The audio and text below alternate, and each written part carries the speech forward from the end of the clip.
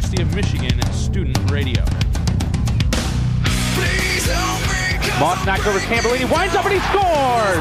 Just Tambellini lets a laser go from the near side circle, and the Wolverines take a 1-0 lead off the rocket, off the stick of Jeff Tambellini.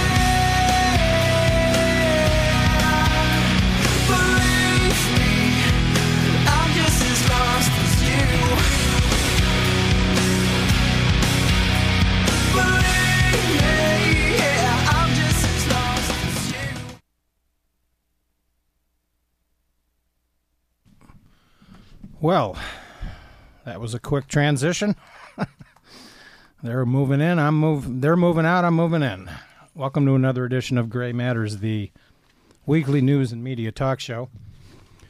My name is Dick Whaley, and Jim Dwyer has school obligations this evening, so he'll be joining us next week, where undoubtedly we will continue our discussion of one of the most interesting figures in American history that passed away this past week, E. Howard Hunt.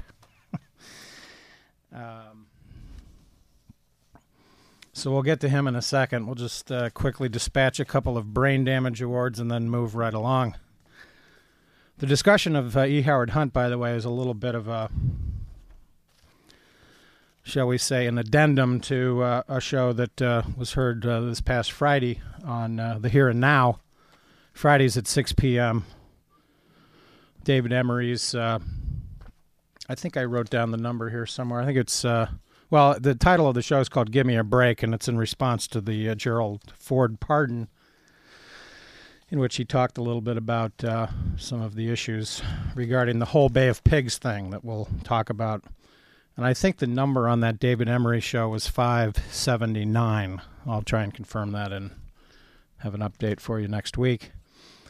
Obviously, we want to give out a brain damage award to Vice President Cheney for talking about the great successes that are occurring in Iraq. He did this in an interview with Wolf Blitzer. That's ridiculous. The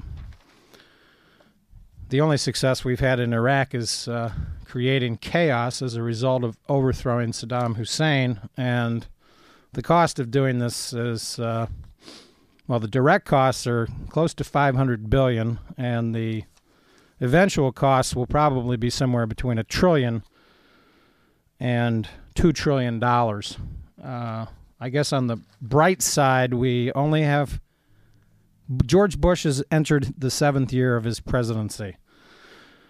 He will be around for less than 2 years, but obviously we're going to, quote, stay the course in Iraq, as his State of the Union speech elaborated on.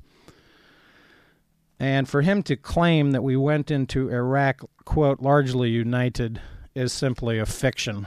Indeed, 38% of the public, before George Bush issued his ultimatum on the 15th, or I guess it was actually St. Paddy's Day of 2003, giving Saddam Hussein 48 hours to get out of Iraq, 38% of the people had serious doubts about any war with Iraq. The critics have been proven correct at every step of the way, and Bush and Cheney have been proven incorrect every step of the way. And to call our mission in Iraq a great success, as Dick Cheney did with Wolf Blitzer, is simply a man living in a fantasy world. And as for Bush's claim that we are going to, as he puts it, find our resolve and turn events towards victory, where he says we're carrying out a new strategy in Iraq, a plan that demands more of Iraq's elected government and gives our forces in Iraq the reinforcements they need to complete their mission. Our goal is a democratic Iraq that upholds the rule of law, respecting the rights of its people, provides them with security, and is an ally in the war of terror. Given the fact that this has been Bush's previous definition of victory, he also is living in La La Land, and I would recommend that he start drinking and allow the piano to run our country. But we'll talk about Bush's State of the Union in further detail in an upcoming show. Tonight's show is mainly going to be focused on the interesting and a very special career of E. Howard Hunt. He passed away this past weekend, and I was actually startled by how much information that the obituary, the official obituary in the New York Times had. The mainstream media ignored this story by and large, maybe because they're not interested in who E. Howard Hunt was. But, of course, E. Howard Hunt's footprints are all over American foreign policy dating back to the Cold War. He, interestingly, graduated from Brown in 1940 and entered the U.S. Naval Academy in February of 41 and worked as an intelligence officer in China and was a post-war spokesman for the Marshall Plan in Paris and a screenwriter in Hollywood. Hunt, by the way, penned something like 46 novels. So we'll talk about him in connection next week as being the master forger of state papers, as Gore Vidal puts it, in one of the most interesting satires in American history, in my opinion. Hunt was then immediately assigned to train CIA recruits in political and psychological warfare, fields in which he was a, quote, rank amateur. Indeed, like most of his colleagues. He moved to Mexico City, where he became the station chief in 1950. He also brought another rookie CIA officer, William F. Buckley, Jr., later a prominent conservative author and publisher who became a godfather and guardian of the 4 children of Mr. Hunt, and his wife, the former Dorothy L. Wetzel.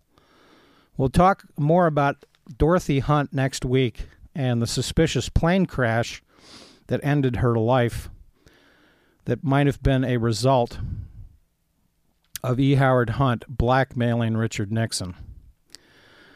The obituary by Tim Weiner notes, right at the beginning, which is at the heart of part of the mysteries of Watergate, quote, "This fellow Hunt," President Nixon muttered a few days after the June 72 break-in, "he knows too damn much," unquote. And this, of course, is because Hunt was involved in the overthrow of the Guatemalan government of Arbenz in 1954, in which he said, quote, "We wanted to have a terror campaign," unquote. Mr. Hunt said in a CNN documentary on the Cold War, to terrify Arbenz particularly, to terrify his troops. Though the operation succeeded, it ushered in 40 years of military repression in Guatemala. And by the way, the total death toll in the Guatemalan wars that essentially ensued from this CIA American-backed overthrow of Arbenz resulted in the death of close to 250,000 people. And these wars continued through the Reagan years. In fact, Ronald Reagan, reauthorized financial aid to the Guatemalan military that had actually been cut off during the Jimmy Carter years. An important escalation of Mr. Reagan's Central American policies that, as E. Howard Hunt himself admitted, was a terror campaign.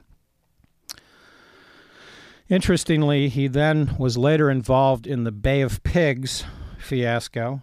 And it's interesting that when he appeared before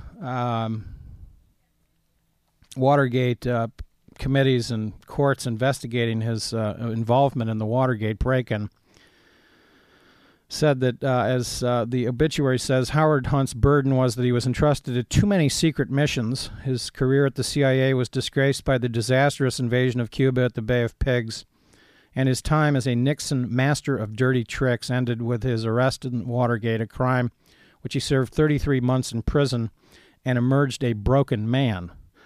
Of course, he emerged a broken man because his wife may well have been murdered by high-ranking people in the American government. We'll talk more about Dorothy Hunt's death next week.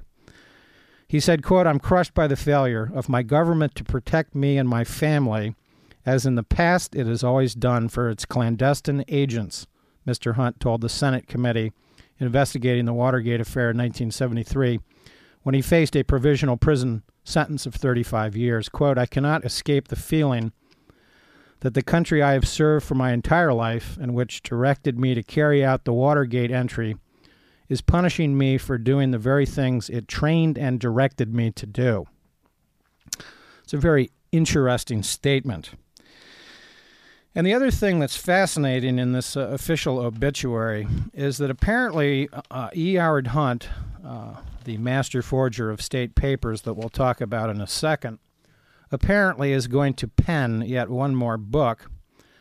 His last book, American Spy, My Secret History in the CIA, Watergate and Beyond, unquote, that's the title, is co-written with Greg Aunapou, and is to be published in March 16th, with a foreword by his old friend William F. Buckley.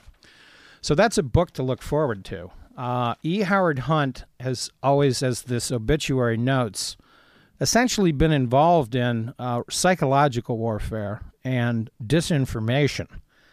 Now, he was hired by the Watergate, or the Committee to Re-elect the President, back in July of 1971, and he participated in a litany of crimes on behalf of the Committee to Re-elect the President, including the break-in of Daniel Ellsberg, psychiatrist, in which, amazingly, he borrowed a wig and some sort of device that gave him a limp. Hunt apparently used disguises frequently in his work, and he has interestingly been linked to the tramps that were arrested in Dallas on November 22nd of 1963 in connection with the John F. Kennedy assassination.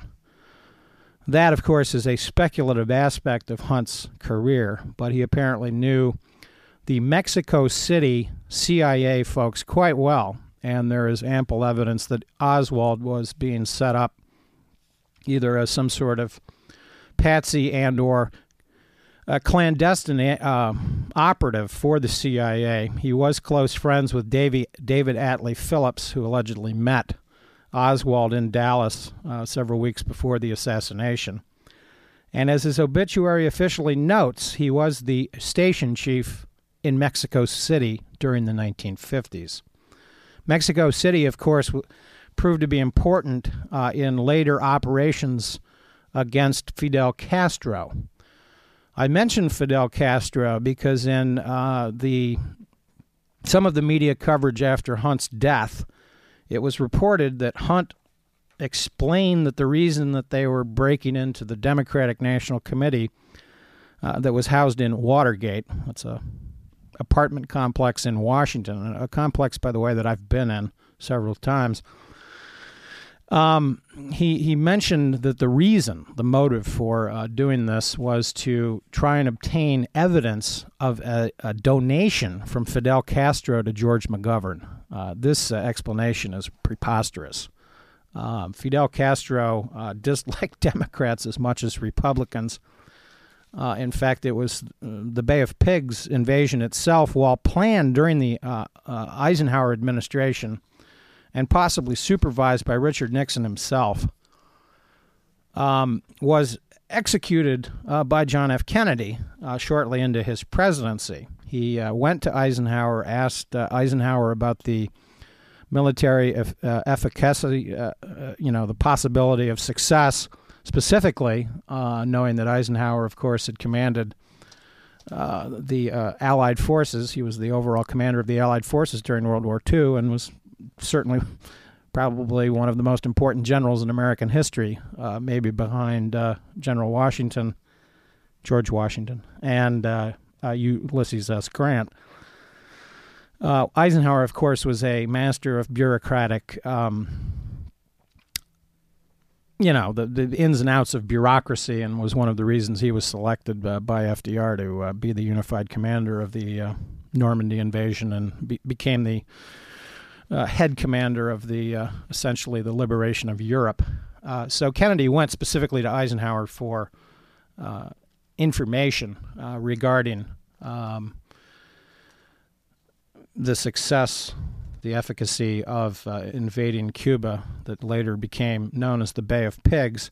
The Bay of Pigs, of course, ended in a disaster, a public relations disaster for the American government, and was a military failure. Various accounts of it can be read by all sorts of sources about what went wrong and what happened. But there clearly is ample evidence that the Cuban exiles that were involved, and Hunt's importance in the Watergate break-in was that he is the one that recruited the former CIA operatives that were involved in the Watergate break-in. These were Cuban exiles, Bernard Barker. The other important one was Frank Sturgis, because Frank Sturgis worked on a variety. He's also known as Frank Fiorini. He had close connections to the mafia in Florida, as well as the Cuban Exile Committee, was involved in Castro assassination plots back in the early 60s, and was a bit of a thug. At one time during the Watergate, the dirty tricks operations of the Hunt operation, which consisted of 5 Cubans and G. Gordon Liddy, who's now a radio talk show host in Washington. It'd be very interesting to find out what Liddy's perspective on Hunt was last week. It's important to remember that Liddy pled guilty and essentially fell on his sword. He didn't reveal any information. Hunt, on the other hand, decided that he would fight the charges, and of course the bitterness that he had regarding his predicament was that he expected to be protected by the American government. And it's interesting, in the statement to the Senate Committee Investigating Water Group, said, "I have served for my entire life my country, and which directed me to carry out the Watergate entry, and is punishing me for doing the very things it trained and directed me to do." Well, of course, Hunt has a rather murky understanding of the American government. He apparently thinks that Richard Nixon is the American government, and indeed the president is an important actor. There's always, of course, been a debate about whether Nixon knew of the Watergate break-in. The missing 18-and-a-half-minute gap in the tapes back in a conversation that occurred on June 20th of 1972. The contents of that conversation have never been known, but it's quite clear that it was deliberately erased, and the culprits are likely Richard Nixon himself or possibly Rosemary Woods at the direction of Richard Nixon. One would believe that conversation with Haldeman consisted of evidence that Richard Nixon had foreknowledge, if not directly ordered, the Watergate break-in. The mystery of what the Watergate burglars, were after in DNC still remains, though the most prevalent theories are connected to a fear that Richard Nixon had about what Larry O'Brien knew about secret campaign contributions that he had received from Howard Hughes over the years. Hughes, in fact, had funneled illegal and secret cash campaign contributions to Richard Nixon throughout his career. There's some evidence that Hughes bailed Richard Nixon's brother out from a failed hamburger chain operation back in the 60s, and that in exchange for these secret campaign contributions, Nixon was supposed to tread lightly on regulatory issues involving TWA, an airline that eventually Howard Hughes pocketed $566 million.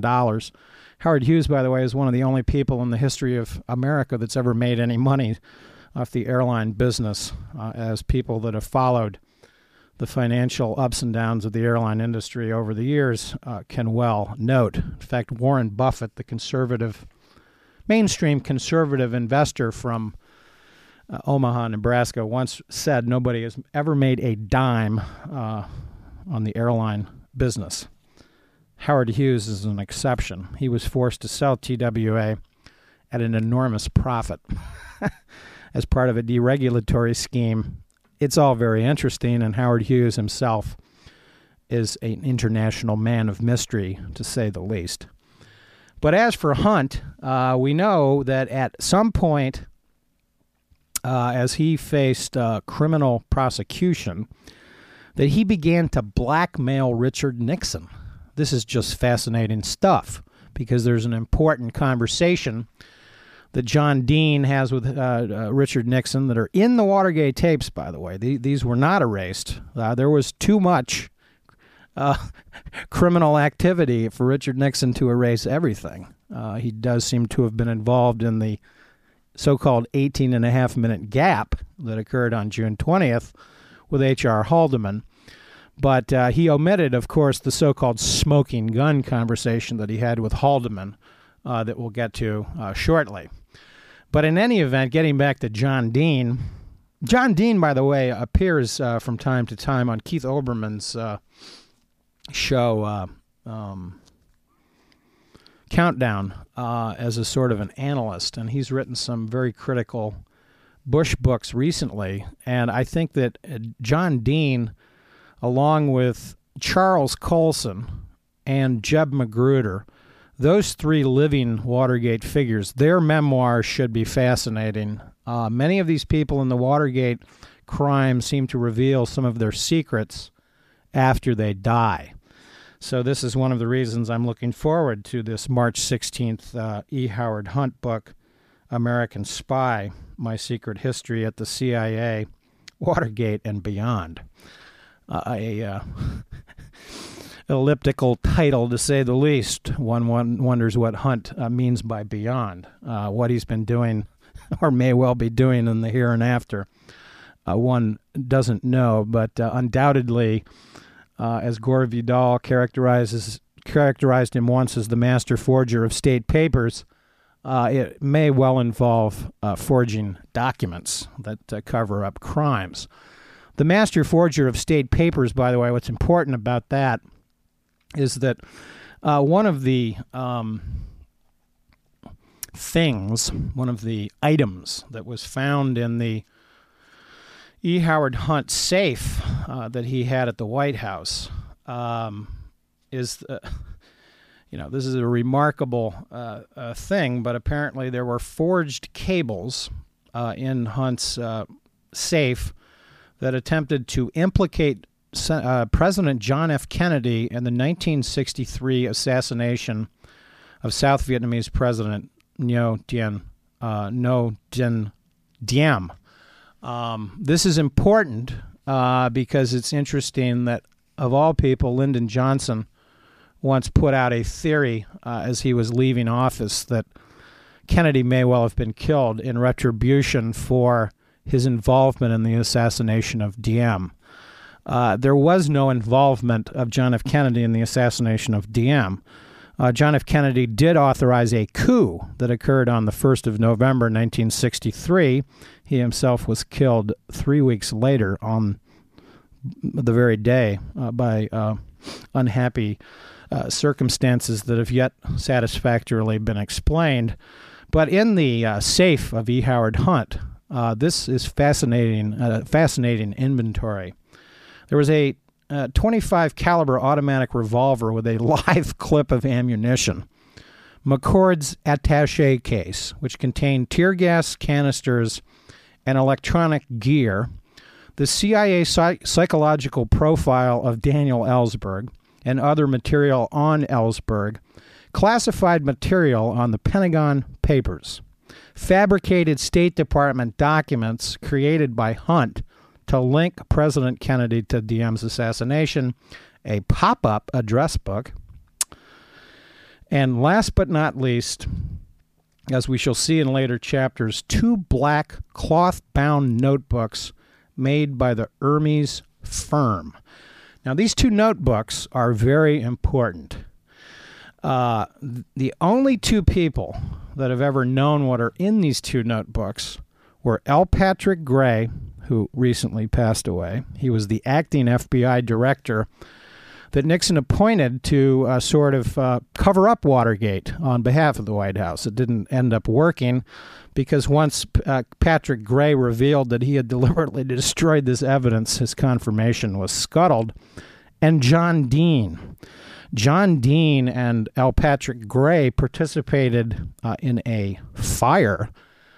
They burned these documents, these two political notebooks, that were described by John Dean as political dynamite, quote unquote.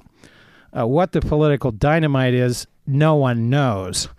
But one can speculate reasonably that they did involve something to do with the Kennedy family.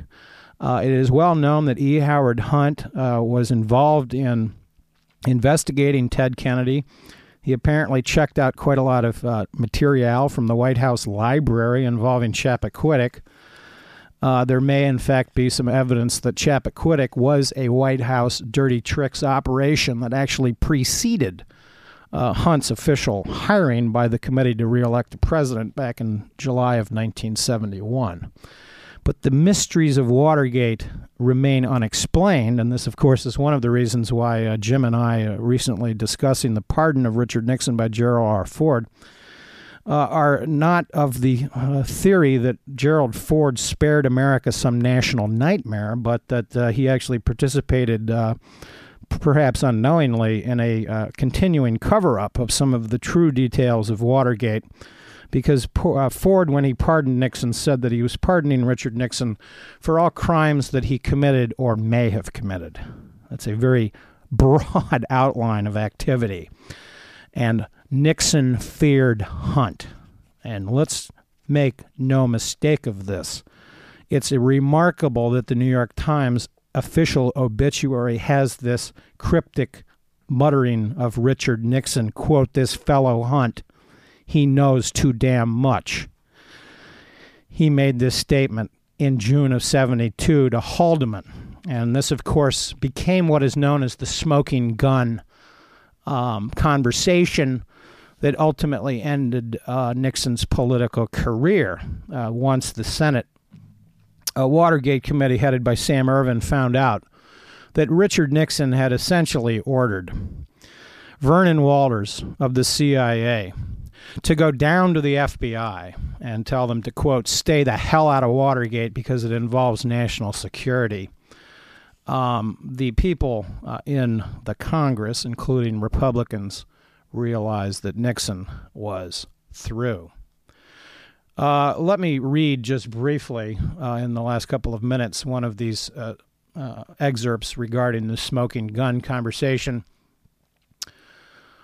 Haldeman's June 23rd meeting with the president ended at 11:30 a.m., and he immediately arranged a meeting between Walters, Helms, and himself and Ehrlichman for 1:30 p.m. Moments before that meeting, Haldeman poked his head in again at the Oval Office, and Nixon reemphasized the way to get the CIA to cooperate. "Tell the CIA officials," Nixon instructed, "it's going to make the CIA look bad. It's going to make Hunt look bad, and it's likely to blow the whole Bay of Pigs thing, which we think would be very unfortunate for the CIA and for the country at this time and for American foreign policy. I don't want them to get any ideas we're doing it because our concern is political." Haldeman answered that he understood the instruction. Haldeman was once again impressed, he writes, by Nixon's brilliant instincts. Quote, "Dean had suggested a blatant political move by calling in the CIA. Now Nixon showed how much more astute he was by throwing a national security blanket over the same suggestion." At the 1:30 meeting in Ehrlichman's Alderman, the four men sat down, and the participants knew that Helms disliked Nixon, and the feeling was mutual. But now Nixon had maneuvered into believing he had a need to use Helms in the agency. The director began the conversation by surprising Haldeman with the news that he had already spoken to Gray at FBI and had told him that there was no CIA involvement in the break-in, and none of the suspects had worked for the agency, at least in the last 2 years. After Helms' surprise, Haldeman then played what he called the Nixon trump card, telling the CIA that the entire affair may be linked to the Bay of Pigs. Turmoil in the room, Haldeman reported later in his book. Helms gripping the arms of his chair, leaning forward and shouting, "The Bay of Pigs had nothing to do with this. I have no concern for the Bay of Pigs." Well, we leave it here on Gray Matters, and we'll continue this conversation next week because Jim will be rejoining us. The whole Bay of Pigs thing, by the way, is a cryptic allusion possibly to the Kennedy assassination. And Helms, by the way, was demoted from head of the CIA shortly thereafter, became the ambassador to Iran, interestingly, and Nixon put his own people in power at the CIA. 5 of the Watergate burglars, including Hunt, were former CIA. Well, we are out of time, as Yelchin, our reliable engineer, is indicating. Do stay tuned. Yazoo City Calling is coming up next right here on WCBN FM Ann Arbor.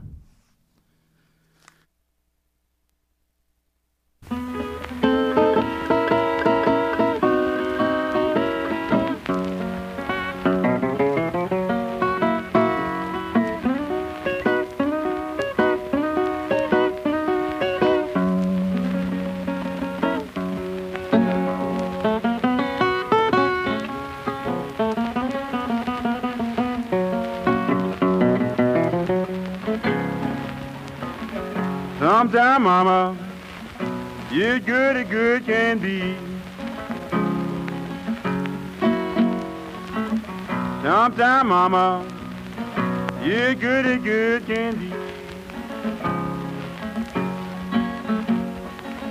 You change your mind, baby, trying to make a dog of me. When I met you, baby, you didn't have no sometime way.